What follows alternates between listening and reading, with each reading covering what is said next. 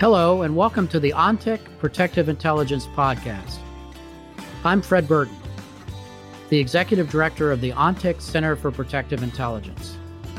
During my years as a counterterrorism agent with the U.S. State Department and time spent as a physical security expert in the private sector, I've seen it all and met many fascinating people along the way. This podcast series explores the riveting world of protective intelligence through conversations with leaders in the security field. I'm Fred Burton, and now on to the podcast.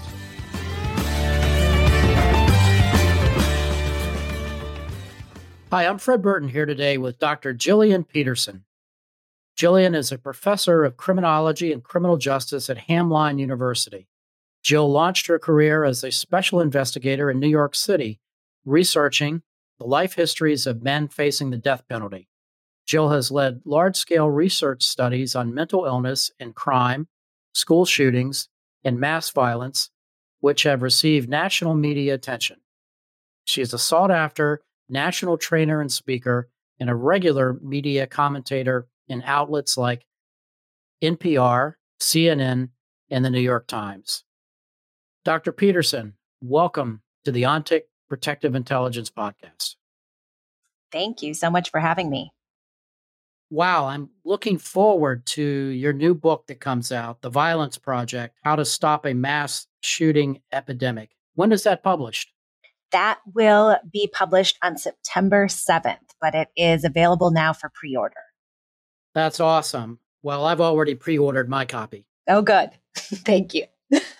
Jill, it's certainly troubling times here. I was just recently looking at a June Wall Street Journal article talking about the recent spate of mass shootings being among the worst in U.S. history.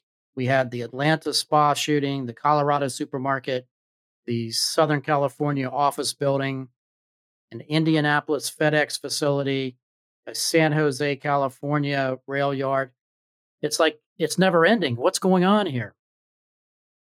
Yeah. And in our database, we're finding the same thing. So I remember the last time we talked, we were kind of in the middle of the pandemic and mass shootings had really disappeared. We had one in February and one in March of 2020 before the pandemic hit. Before that, we had been on this upward trajectory in 2018 and 2019.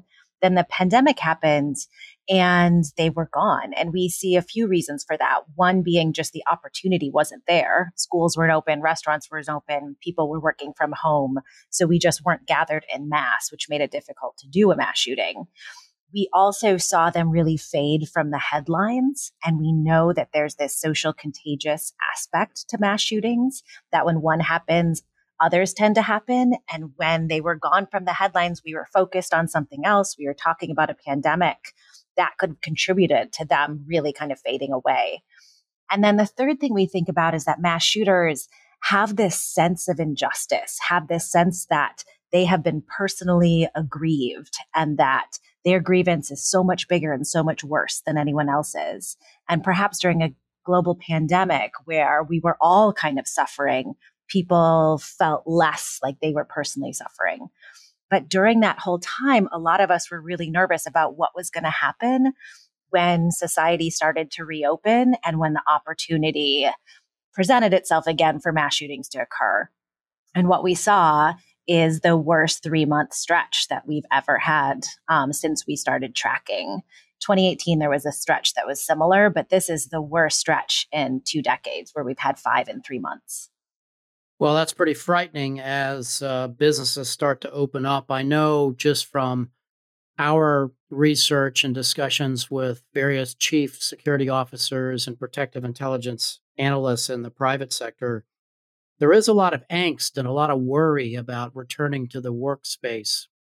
What would be your advice along those lines?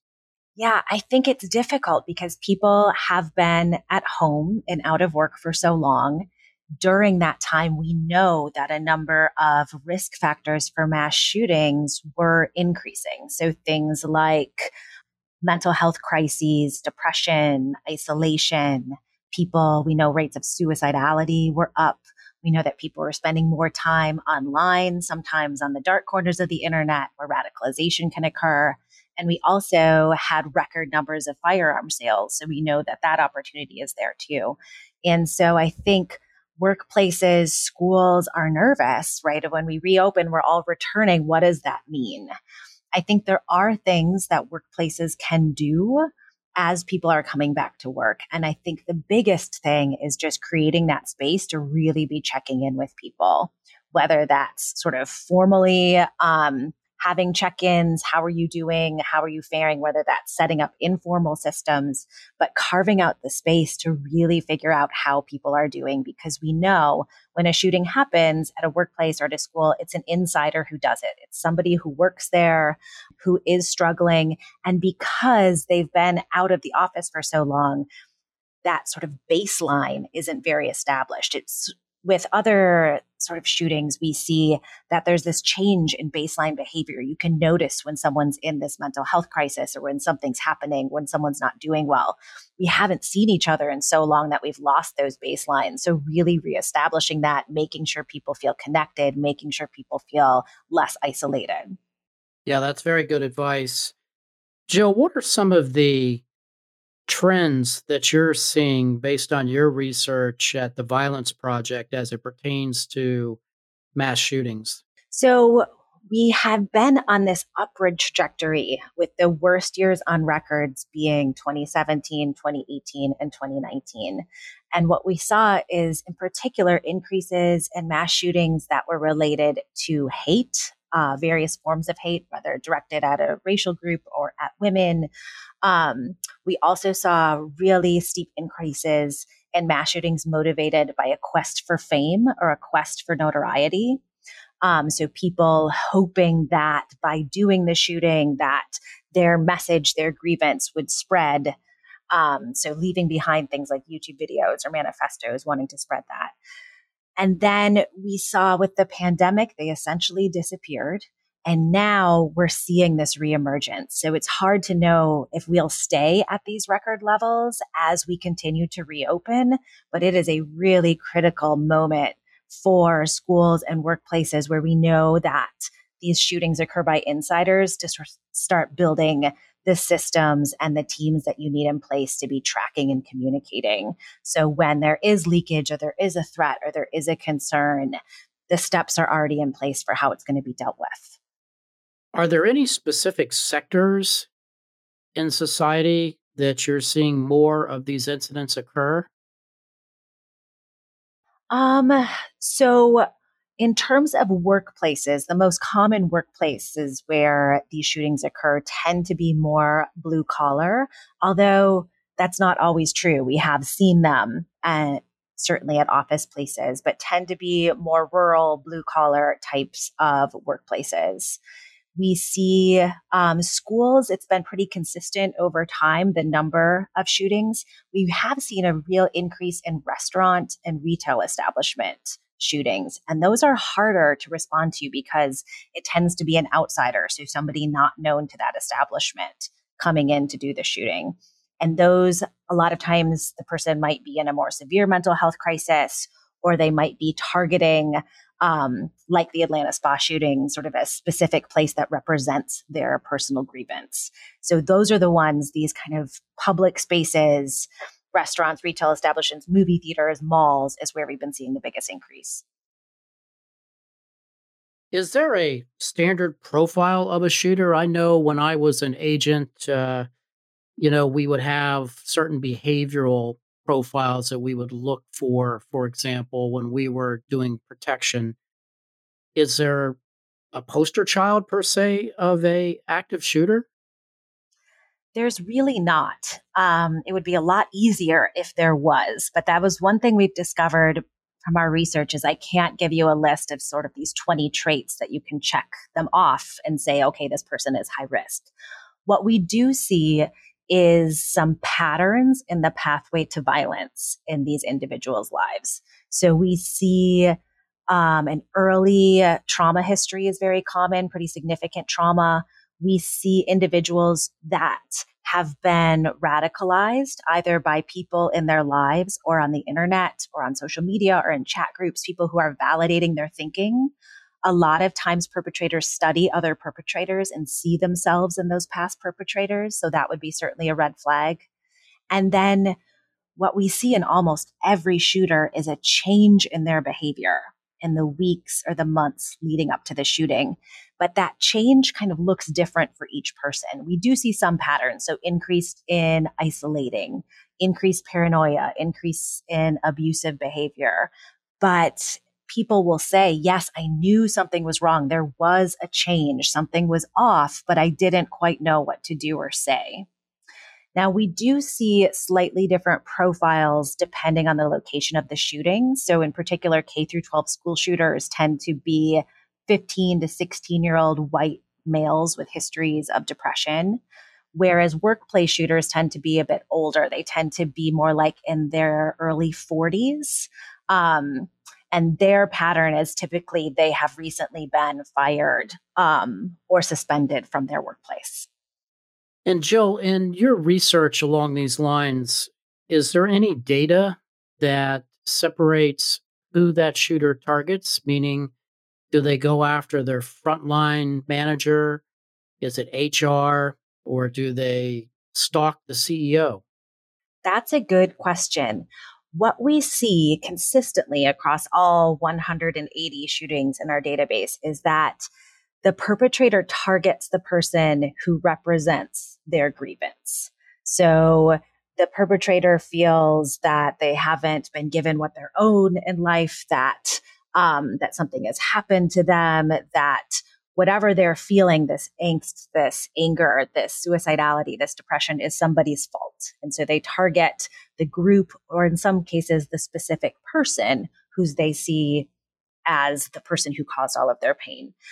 So in workplaces, there are cases where the perpetrator will target specific people. They might target HR, they might target their boss, they might target workers who have been giving them a hard time. And there have been cases where the perpetrator specifically doesn't shoot some people who maybe have been kinder to them, where they will actually turn away from certain people. And I think there was evidence of that happening in that recent San Jose rail yard shooting, as he was kind of picking out specific people. But then there's other cases where the person just comes in and starts shooting randomly, and it's just sort of whoever is there. So I think there's no consistent pattern there. And in those kinds of scenarios, do you break that down differently from just random spree shooters versus more of targeted violence? Yeah, we don't in our database, but I think you can think about them differently. In a lot of cases, the person might target one or two people specifically and then just start shooting randomly after that. So it's hard to kind of draw that line. This person is clearly targeted. This person is clearly random. A lot of times it's somewhere in between. It is over 50% of shootings. There is a specific target in mind, but then they kind of open up beyond that. A lot of times we see that in church shootings where the individual goes into the church planning on killing someone, often wife or girlfriend, because they know that they'll have access to her and she'll be there on Sunday mornings, but then ends up just shooting other members of the congregation at random.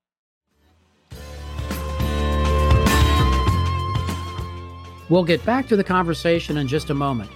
But first, I wanted to tell you a little about ONTIC's Center for Protective Intelligence.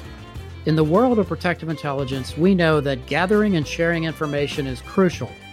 This is why we created the ONTIC Center for Protective Intelligence. We're regularly sharing strategies and best practices, insights learned from current and historical trends, as well as lessons learned from physical security experts like you.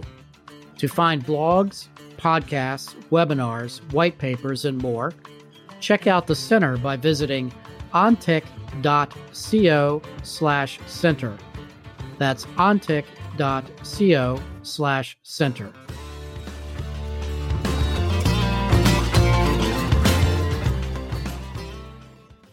And as you look at these 180 incidents, how many of them take place, for example, at a residence versus a workplace? You know, the thought being for an executive protection team that might be listening to this, how concerned should they be at the home versus the workplace? Oh, that's an interesting question. So in our database, we actually exclude cases that occur exclusively at residence because those tend to be domestic violence related. So if it occurred in a private home, it wouldn't be something that we tracked and looked at. That being said, a lot of the cases in our database start in a home and then move to a public location. That is most often killing a family member and then moving in to another space. That's less common with workplace shootings. So I would say, based on what we track, actually doing the mass shooting at the workplace would be a higher risk than targeting someone individually at their home. Yeah, that's very interesting. And as you evaluate these 180 incidents, how many are male versus female? It's 99% male. So I think we have 4 women in the database out of 180. Wow. Well, let me ask you that follow-up question. Why is that? And that's the question that is difficult to answer. So you're going to get a different answer based on everybody you ask, whether that is because of genes and biology and hormones that men are just more violent, if that is because of socialization of what's happening in homes and in the larger society and the media, that men just resort to violence more often. It's probably some combination of those things. What we see is that perpetrators tend to emulate other perpetrators and see themselves in them. So for example, Columbine High School is one that a lot of other school shooters see themselves in those Columbine shooters. And because of that, they tend to look like in those Columbine shooters. So they tend to be similar age, similar race, similar background because they connect with that. We see the same thing in college and university shooters where there's a lot more students of the university. They tend to be non-white, a lot more Asian and multiracial. And a lot of them see themselves in that Virginia Tech shooter. And so I think part of it is thinking this person got famous and got all this notoriety and expressed their anger in this way that everybody's talking about them. And I see myself in them. And so you tend to see the same profile over time. But the question is to sort of why men are more violent than women. That is a really difficult question. And we see it when we look at all types of murder. So men commit over 90% of all forms of homicide. In the incidents involving the women shooters, what are some of those examples? Because as you were explaining this to me, Jill, I was trying to remember the last time I read about a female shooter. Yeah, they're few and far between. So I think the last one was the San Bernardino shooting where it was a couple and one of them was the wife. And I think she was a bit more of the follower than the leader. There was one post office shooting. This was a long time ago where it was a female employee of the post office. And then the other one I can think of occurred on a reservation, I want to say in California. And it was a woman who was upset with kind of the administration. Again, a long time ago. None of these are recent. As you study the 180 incidents, Jill, what surprised you? Yeah, that's a good question. I think the first thing that surprised me was how many of these incidents were suicides and were planned to be suicides, which is not something I had thought about. But when I step back, of course, I mean, the person never goes in with an escape plan. They never kind of throw on a disguise and race for the border. They plan this incident to be their final incident. Sometimes that means they kill themselves and plan to do that during the incident. Sometimes they actually plan to be shot by the police. And sometimes they don't really think through it, but there's no escape plan. And this clearly either they're going to be killed or spend the rest of their life in prison. And so if you think of these incidents in that way, it kind of changes a bit how we think about prevention and intervention. Because if someone's going in actively suicidal, trying to be shot by law enforcement, then things like having law enforcement on the scene ahead of time or having, security procedures in place may be less effective when you're dealing with someone who's actively suicidal. So for me, that was a big sort of aha moment in terms of thinking, how can we use what we know from the suicide prevention world to actually stop some of these homicidal events. That's fascinating because I know just from investigating and deconstructing various attacks on principals and targeted attacks on embassies and so forth, it's almost like once that individual goes operational, gets in the vehicle, starts heading towards the embassy or whatever, it's really very difficult to prevent that from happening. Yes, absolutely. And that's, I'm a psychologist. I know nothing about what to do when a person actually enters a scene with a gun, right? There are people who are well trained and well versed in that. And I think that's where we spend a lot of our time and energy sometimes when it comes to talking about mass shootings, because you have to be so prepared to minimize casualties and to try to end the event as quickly as possible. But as a psychologist, I think about how do we get the person, how do we stop them from ever even waking up thinking they want to do that, right? How do we go back a little bit farther? And if we think they're planning to do that because they're actively suicidal, how can we intervene in our workplaces or in our schools or in our churches in places to catch people before they get to that point? What does that look like? And what is that intervention? And how do we build those systems? In looking at these 180 incidents, do you have any breakdown off the top of your head as to how many of these perpetrators had come to the attention of law enforcement? It seems like you see that more and more in some of these, for example, the Boulder, Colorado shooting and others. Some of the first questions that were asked, or the Nashville bomber, for example, was there any interaction with law enforcement? If so, how and why and so forth. So is there any data sets on that? That is a great question. And it's a variable that we are literally adding to our database as we speak. So it will be coming out in the next version. It is not something we originally coded. So we originally coded if they had been arrested for something or if they had a criminal history, but we didn't code had they come to the attention of law enforcement, even if some sort of arrest was never made. And that seems to be something that you're right is coming up more and more. We actually came across this when we were doing deep dives into social media accounts of perpetrators. And we found that there was a lot of incidents where the social media was concerning and that law enforcement had been made aware or the company had been made aware. And they maybe did a little investigation. They looked at it. Nothing was done. And you see that time and time again, that this is somebody who was on the radar, but law enforcement, they didn't have any tools at their disposal. You can't arrest someone for something they haven't done. They didn't seem particularly high risk. And so we see law enforcement security being put time and time again in these really difficult positions of having to determine how real a threat is and how dangerous a person is. And then what can they do to prevent violence at that point? So we've been thinking about how do we actually bring in more people to those decisions so it's not all in the hands of law enforcement? How do we bring in schools and workplaces and HR and coworkers and principals to be saying, hey, this happened. What do you know about this individual? How do you help us put this in context? And is this someone we should be worried about? And if so, what does intervention look like? How do we hook them up with the services that they need? Jill, is there anything that I haven't asked you that you would like to say?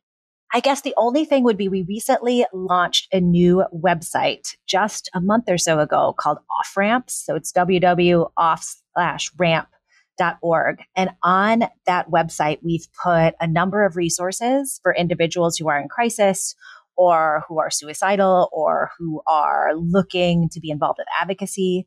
We've put a policy section, and then we also have a training section where we filmed some of our training sessions on how to prevent workplace violence, things like crisis intervention, suicide prevention, building crisis response teams. We have handouts for how to build those teams within your workplaces that are free to download. And so that's a resource that we're hoping is helpful for people as they're thinking about this kind of prevention type of work. And what is that website again? www.offramps.org. Awesome. Well, the Violence Project, How to Stop a Mass Shooting Epidemic, is scheduled to be published in September by Dr. Jill Peterson, and I would encourage everyone to pre-order a copy. Thanks so much, Jill, for being on the ONTIC Protective Intelligence Podcast. Thank you so much for having me.